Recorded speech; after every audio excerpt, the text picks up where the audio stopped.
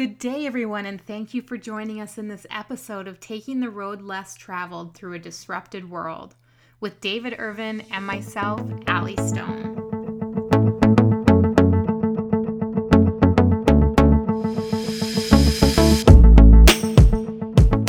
Our intent in this podcast is to have open-hearted, real conversations about our authentic journey through this disrupted time in our world. And we also feel that what we learn from this journey will be able to apply to an emerging new world when we come out the other side. In our commitment to make a difference to difference makers, we want to use this podcast to explore what's happening in this time in our lives, and as well as what's happening in the lives of those of you who are committed to making a difference the authentic way. Now, David's mission is to connect leaders to their authentic selves, which inspires and enables them to have a meaningful impact on their organizations, communities, and even their families. David says leadership at its core is about influence, and it has nothing to do with our titles or the letters behind our names or even the sizes of our offices. Leadership is about the capacity to inspire others to action. It truly is about making a difference. And Allie Stone has joined me on this journey as she has a deep understanding of what it means to lead authentically. She has spent the last 15 years of her career exploring what caring leadership looks like and how organizations can be built from the heart and still be truly successful. For Allie, leadership is life.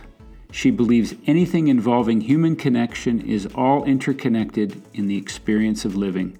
And she is passionate about working with other leaders who are inspired to create something similar.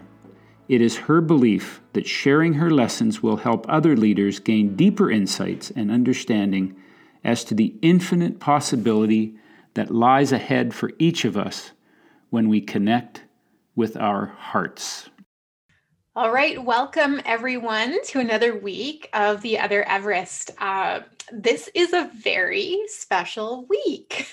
We have a special guest here with us that I'm going to introduce in just a moment for you, but David met this beautiful lady and suggested that she come on the podcast with us. And Dave and I were talking about how prior to COVID, we used to have a lot of different people come on the podcast. And so our guest today is going to reignite that fire for us and really kind of reopen our hearts to that experience. So I'm really excited for it. Today we have Annette Stanwick here with us she actually lives in Calgary. Now, she calls herself a freedom facilitator. I'm going to ask some questions about this today because I'm curious. She has quite the story. She's an author. She's been a recipient of the Integrity Award for Personal and Professional Excellence. She was a nominee for one of the Fearless Women in Calgary, and the list goes on and on. So I am so honored and excited to have you here to join us today. So welcome, Annette. Thank you for being here with us. Well, thank you for the invitation. I just feel very honored and privileged to be part of it. And I hope that whatever conversation we share today will be of benefit to your listening audience. And thank you. And Dave, hello. Will not forget that you're here. It's nice to see you today. Welcome. It's an honor for me to be with these two very classy women. So thanks for including me in this conversation. And I hope to be able to just learn a lot today. Thanks, Allie.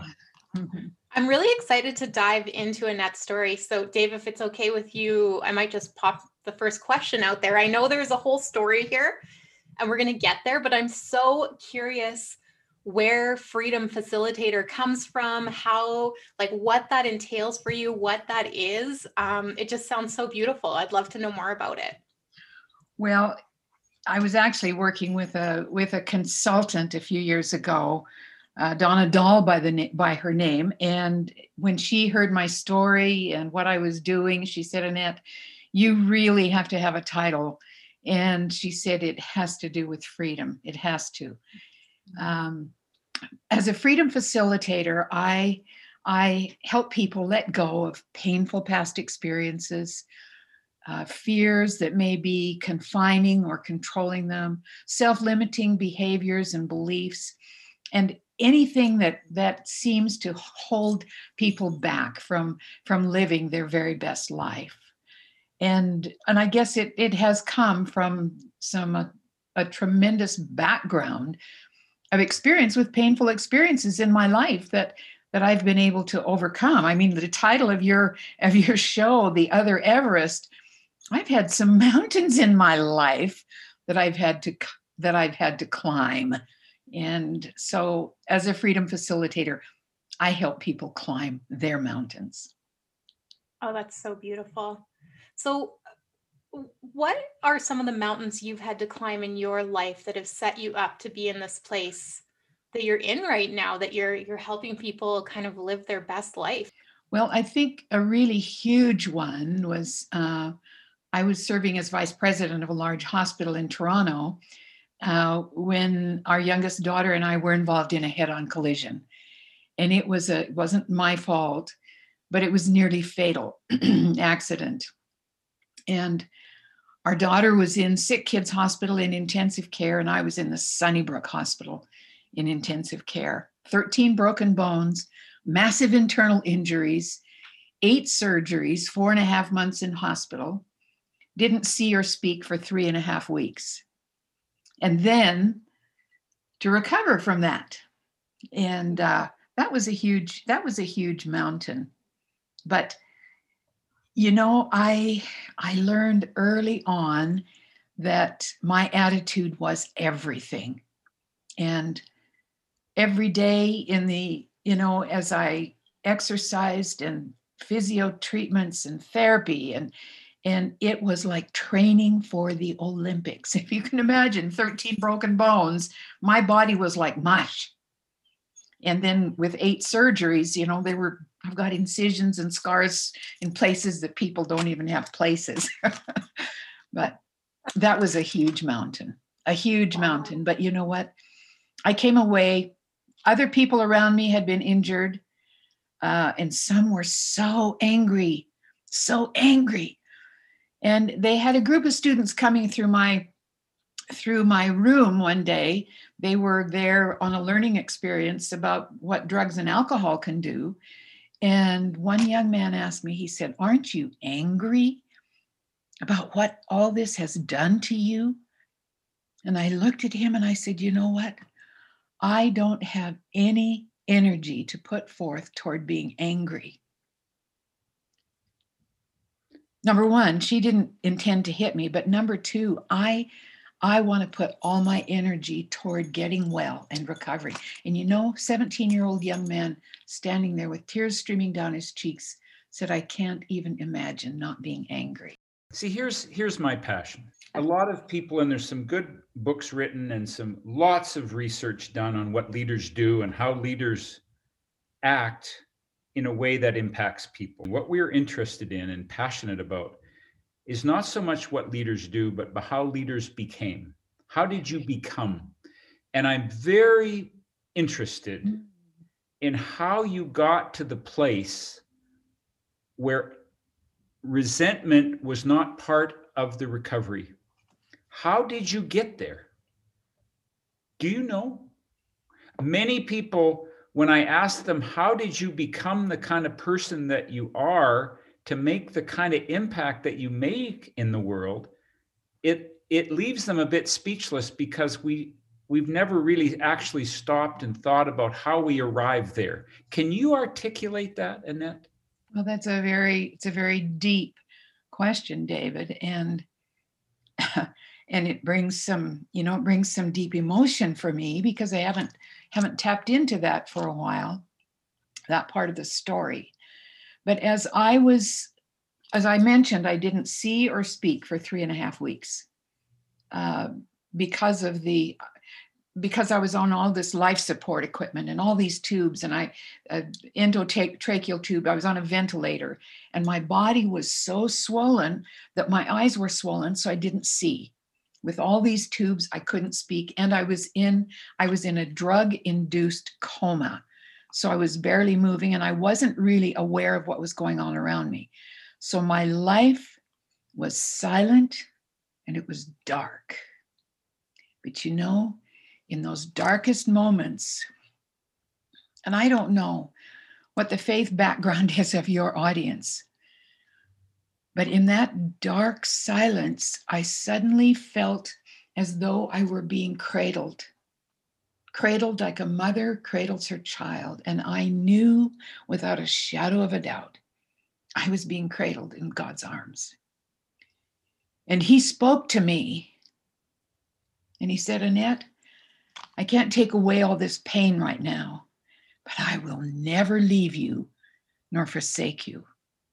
My strength is sufficient for you, and my love for you is everlasting. When I came out of the crisis so that I could finally speak, the only thing I wanted to talk about was what I had experienced in that absolutely unforgettable moment. And that gave me the courage and the positivity and the hope and the faith that whatever the outcome would be, I would be okay. I knew I was at death's door.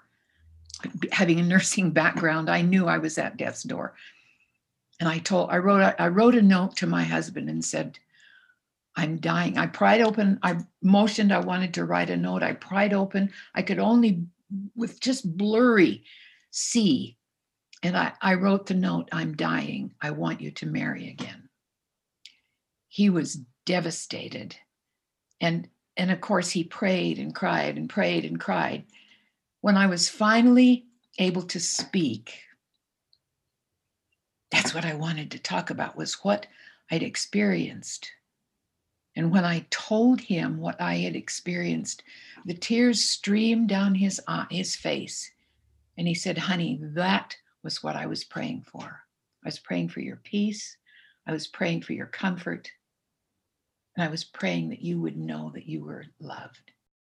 That's really beautiful, I want to say. And you're bringing me back to a moment in my life many, many years ago. Somebody I valued and cherished deeply handed me the book, Heaven is for Real. One of the last times I was ever going to see her. And wow. It was deeply impactful for me. Yes. And, the book was deeply impactful. And so it's very beautiful listening to you say that, because after I read that book, I did a lot of reading on these near-death experiences for people and what they go through. And, I don't know what the faith is of our listeners, but whatever your belief is, I do believe you are able to connect to something in these circumstances, which is very incredible. But I want to ask you, so you find this peace in this moment, and then you re-enter the world. And this is the challenge that Dave and I face as leaders all of the time, right? You'll go back into the world and the pressures of the everyday will come back in. What do you do, or what have you continued to do in your life to hold on to this freedom and this peace? And how is this sustainable, especially in today's world, right? And everything we're experiencing as humans, let alone each of us on our personal journeys and our paths.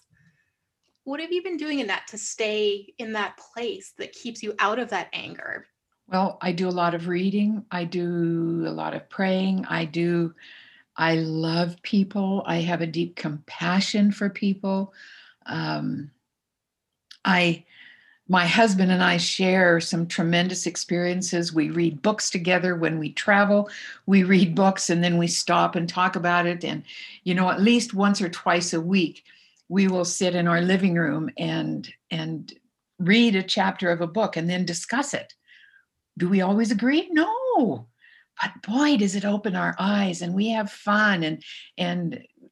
So I think personal growth and development, regardless of what your background, your faith background is, keeping in connection with that is so very important. You have a strong focus in your work around reconciliation and forgiveness. Yes. And I'm wondering if it's the time to ask you to share where this emerged from. Of course, David. In 1999, I got this absolutely stunning news from my youngest brother, Rick, that our oldest brother, Soren, had been murdered. Long distance trucker had been found shot to death in his truck in Virginia. I honestly thought I couldn't bear the pain. I'd been like a surrogate mother to my three younger brothers, my three brothers. I'm the oldest in the family. And so it felt like my heart was being ripped right out of my body to lose one of my brothers. And we didn't know for a year and a half who had killed Soren or why. And I'm ordinarily not an angry woman, but I was angry after Soren's death. Angry we didn't have any answers, but how could somebody do this to my brother and why? I kept my anger concealed. My husband knew that I was angry. He knew that I was struggling. He knew that I needed counseling. He knew that, and I went for counseling. But one night in an angry episode in my bed, and Clay was right there beside me, sound asleep. I was trying to identify the type of person that had taken my brother's life. And I was listing the qualities of character that they must have had to be able to do such a horrible thing. And I listed angry, must be bitter, callous, dangerous, deceitful, evil, and the list went on. In fact, I went through the whole alphabet. I was so methodical. I was creating a picture of a monster in my mind. And there, right in my bed, I heard that voice again. And I've heard that voice several times in my lifetime. And so I recognize that voice as the voice of God. And he called me by name and he said, Annette, your brother's murderer is deeply wounded. Wow, that descriptor wasn't like the monster descriptions of the picture that I was creating. It had a sound of compassion. And then he said, I love your brother's murderer as much as I love you and as much as I love your brother. I didn't want to hear that. Didn't want to hear the voice anymore. Put the pillow over my head, wrestled back and forth, but fine. I knew that it was true. So finally I accepted it and fell asleep. Next morning at the breakfast table, I told my husband what I'd experienced. Now realize he knew how angry I was. When I told him the story about what I'd experienced, I then said, Clay, I hope the day will come that I can tell my brother's murderer how much he's loved by God. And I believe that there are people in prison that need to hear the same thing. Clay was stunned. Overnight, my anger had turned into something totally different. I call it my midnight miracle. Then it was a year and a half later that we finally found out that there were three brothers, a mother, and a cousin that were involved in my brother's death. They'd developed a racket, and they had not only killed my brother, but they'd killed another trucker and left a third trucker for dead. And this was across several states in the US. So it was considered a racket. And when that opened up, I said to Clay, I've got to get out of my motorcycle. And yes, I've been a biker babe. My last bike was a big, beautiful Harley, black with lots of chrome and loud pipes. I love leather and chains. And I said, I've got to get out of my bike today. And so we went for a ride and we rode with several other bikers. There were 12 of us that day. And they didn't know what I had just learned that day or the day before. So we were riding along and 12 bikers in our group. And my bike had become a real instrument of healing. I did a lot of praying and talking and creating poetry as I would ride it, but I would focus on a really positive quality that I wanted more of in my life. And that day, I focused on the word acceptance, because acceptance is a very important part of the grieving process. And I was focusing on acceptance, and I was praying, God, help me accept the picture that's just opened up. But I was also saying, why is Sorn part of this picture? And as I was riding down the road, suddenly I heard the voice again. And this time he said, forgive them. They didn't know what they were doing. I screamed out, no, don't ask me to forgive. And I cranked open my throttle and I passed every other bike in our group. And they thought I was just kicking up my heels again, because that's the way I am. I can't stay in a box very long. So they thought I was just kicking up my heels again. And then he said, forgive, and as I have forgiven you, forgive, and I will forgive you. I was throttling my way through my pain. And then finally I realized, okay, if this is what you want of me, then you're going to have to make me willing, because I'm not willing right now. You're going to have to make me willing and make it possible. Well, a few months later, I found myself in the courtroom in Virginia. The person who had pulled the trigger in Sorn's death finally confessed, and he was being sentenced. He didn't have to stand trial. 10 members of my family presented victim impact statements, and I had asked to be the last. And I read my victim impact statement. I had spent a long time preparing that statement so that I covered everything. What was the impact of my brother's death on my family and myself? And at the end of my victim impact statement, I offered God's love and forgiveness and my own forgiveness to Travis. And right there on the witness stand, after I had talked about the anger and the resentment and the anguish and the grief, but then letting go of it, I felt a sensation like soothing warm oil pouring over me. Now, there was no oil pouring over me. But since then, we've learned that science is proving that when we forgive and let go, we are actually healed at the cellular level. And I know I was being healed at the cellular level right there on the witness stand as a result of forgiveness and letting go. When I got up to go back to my seat, I was a transformed woman. 5 people went away to serve the rest of their lives in prison in the United States. But I came away a free woman. And that experience gave me a passion to help other people forgive and let go so that they too can experience freedom and peace. It's obviously a very moving story. In this short amount of time, we can't do it justice, but it appears to be easy. It appears to be this process of forgiveness. In my words, it's not a Sunday school platitude. No.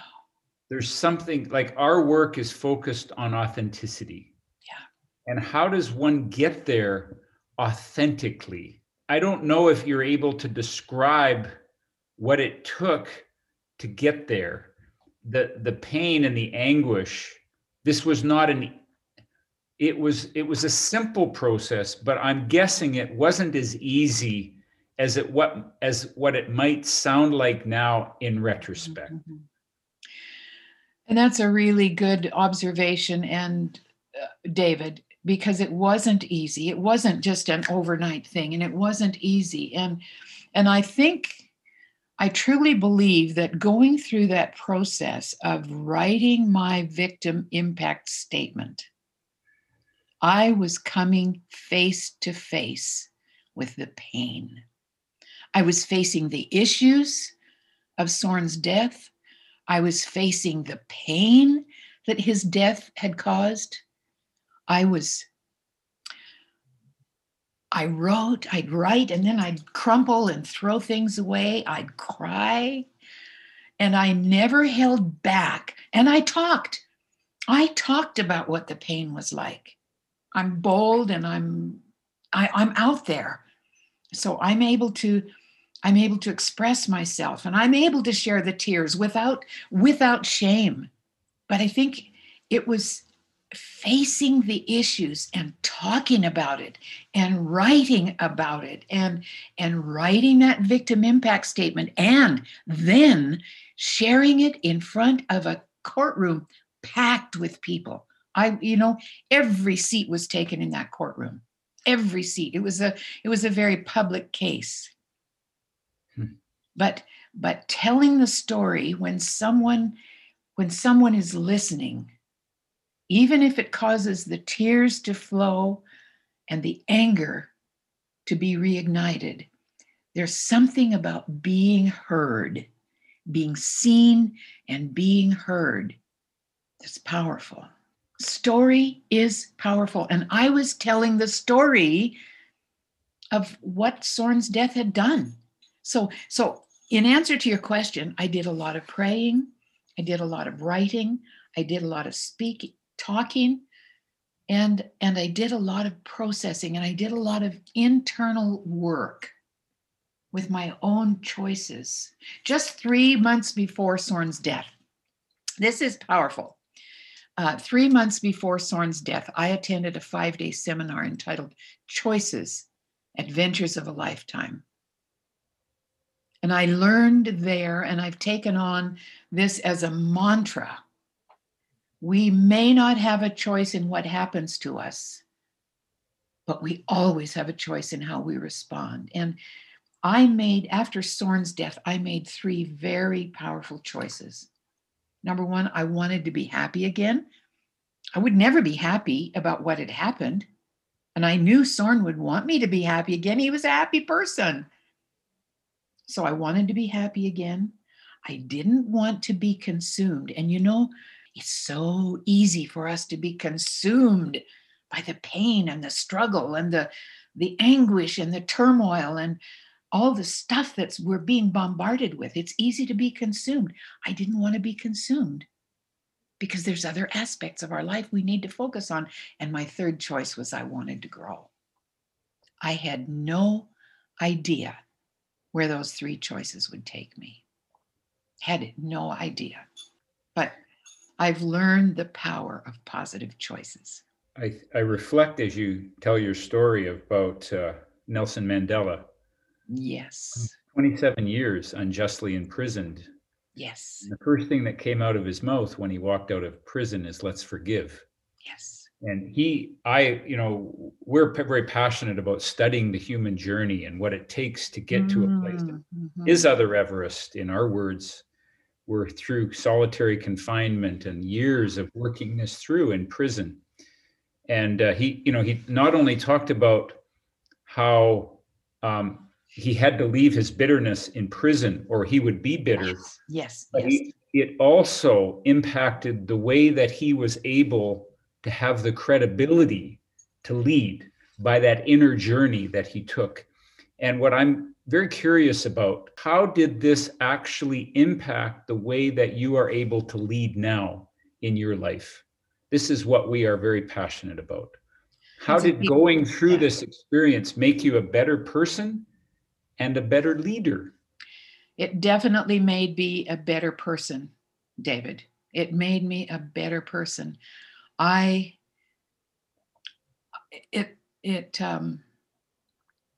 was more compassionate. It made me see beyond the stuff that people do. It helped me to put into perspective sometimes the very difficult, the horrible choices that people make. It made me want to listen more intently. It gave me the ability I've always been I've always been rather fearless in approaching situations of conflict. I don't like conflict, but I'm not afraid to talk about conflict because I believe that when we talk about conflict, that's when we can resolve it. So I believe I became better at that. I became a better speaker. It impacted me in incredible ways. Some people have called me a story listener because of some of the stories that my husband and I hear because of the work we do in the prison setting and the work we do with people that are recovering from addictions. And as a coach and a freedom facilitator, I'm constantly hearing and listening with a deep heart, listening to people's stories. Because the things that I learned and the things that God spoke to me really opened my heart to people in society. It opened my heart to people who've done terrible things. It's opened my heart to see beyond what's on the surface. So in essence, I believe that it has made me a better leader, whether I'm leading in an organization, whether I'm leading in a committee that I'm part of or as a board member, or whether I'm leading in life. Can you share a story with us as to how that showed up for you, whether that was an experience with somebody you worked with in the prison system you weren't sure about, or I don't know, I don't want to lead you too far, but is there an experience that comes to mind that really is a reflection of that for you? Well, kind of on the spot, so you can take your time. That's okay. And it's okay. And it's a rather recent experience. It started in 2018. So it's just 2 years out. A gentleman that had spent 25 years in prison read my book, Forgiveness, the Mystery and Miracle. He was serving in another province. And when he read my book and read my victim impact statement, he was serving a Canadian life sentence of 25 years because he had taken someone else's life. He wanted to apologize to his victim's family, but they were unreachable. So Restorative Options personnel contacted me to see if I would be willing to listen to his apology. And I mean, it wasn't just that simple. I mean, we talked back and forth, and finally made arrangements, and I flew to that other province. We met for almost 8 hours the first day. As a coach and a freedom facilitator, I'm good at asking the deep questions, and I'm not afraid to touch those deep places. But I wanted to know, what was his life like? Because this term, deeply wounded, I wanted to know what was his life like, what had contributed to him, what he had become. He had lived a wounded life. He was a child of immigrant parents. When they came to Canada, language was a barrier. His skin color was a barrier. He was bullied. He was an angry little boy because he didn't fit in. And so when he lashed out, he'd come home and he'd be beaten with a belt for getting into trouble. Rejected at times and abandoned, got involved with the wrong people, and ended up being involved just because he needed to be accepted. Started doing things that young guys often feel is cool. And those crimes finally ended up in him killing somebody. I mean, now I've made the story short. But then came the apology.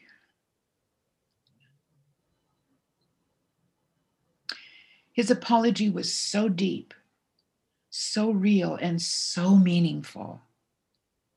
At the end, I said to him, and I'll just call him Reg. I'm not revealing his real name. And I said, Reg, and I was there as a surrogate. I was a surrogate family member. So I was sitting as a substitute for the family of his victim. I was sitting there in place of them, but I was also the sister of a homicide victim. But at the end, I said, I wish that your victim's family could have been here to hear what I've heard today. And on behalf of your victim's family, I am offering you God's love and forgiveness. And I am offering you my forgiveness. And you know, he broke down and sobbed and sobbed and sobbed, and I held him in my arms. The next day, we met for just a couple of hours to see how he was doing. And he said, you know, I feel like a totally different person. I feel like I've been through an earthquake. It's the most profound experience I've ever been through in my entire life. Reg and I have maintained a friendship. We write to each other. He's now out on day parole. His life, he is a gentle, loving, caring individual. He has a job in the trades. Just got a driver's license. Last week or the week before, he told me, Annette, he said, I really want to go. I feel impressed that I should go to the graveside of my victim. But I'm scared to. I don't know what to do. He said, I think it would be good for you to write a letter. Write a letter of apology. And then read it at the graveside. Somebody needs to go with you. His life is changing. He had this horrible story, but he's changing the end of his story. I told him to take off he said, I carry this heavy burden of what I've done and my deep sorrow. And I want him to take off that old identity because he's now creating a new story and to put on that new identity. That's the miracle of forgiveness and the power of apology and the miracle of forgiveness. Transformed life. He is redeemable. And I believe that people are redeemable. Well, Annette, something I've learned from Allie, she carries a motto around in her company and in her life that people make the world beautiful. Wow. And you make the world beautiful today. You've made me a better person from this conversation, and I thank you. Is there anything else that you would love to share with our listeners and our viewers here before we wrap this up? Well, one thing I want to say is I believe that there is nothing so deep, so dark, and so horrible that it can't be forgiven.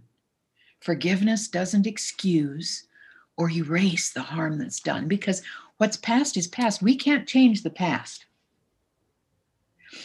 But we always have a choice in how we move forward. And so, you know, with my freedom formula, it's a 5-step formula, but it's so important. Number 1, face the issues.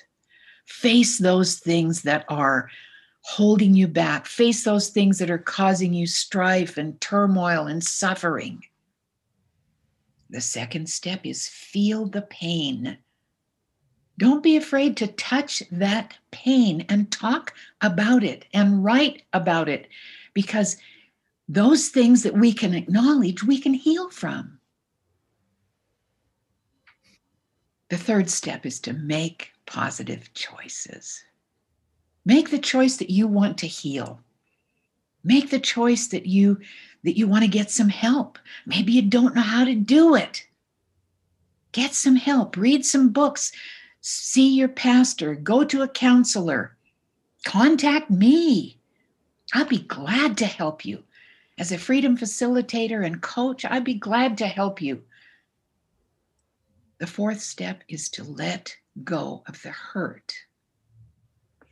You know, we wrap ourselves in chains, anger. Some people carry a badge of honor. They say, we never forgive, we never forget, we never apologize. Well, you know what? I'll never forget that how my brother died.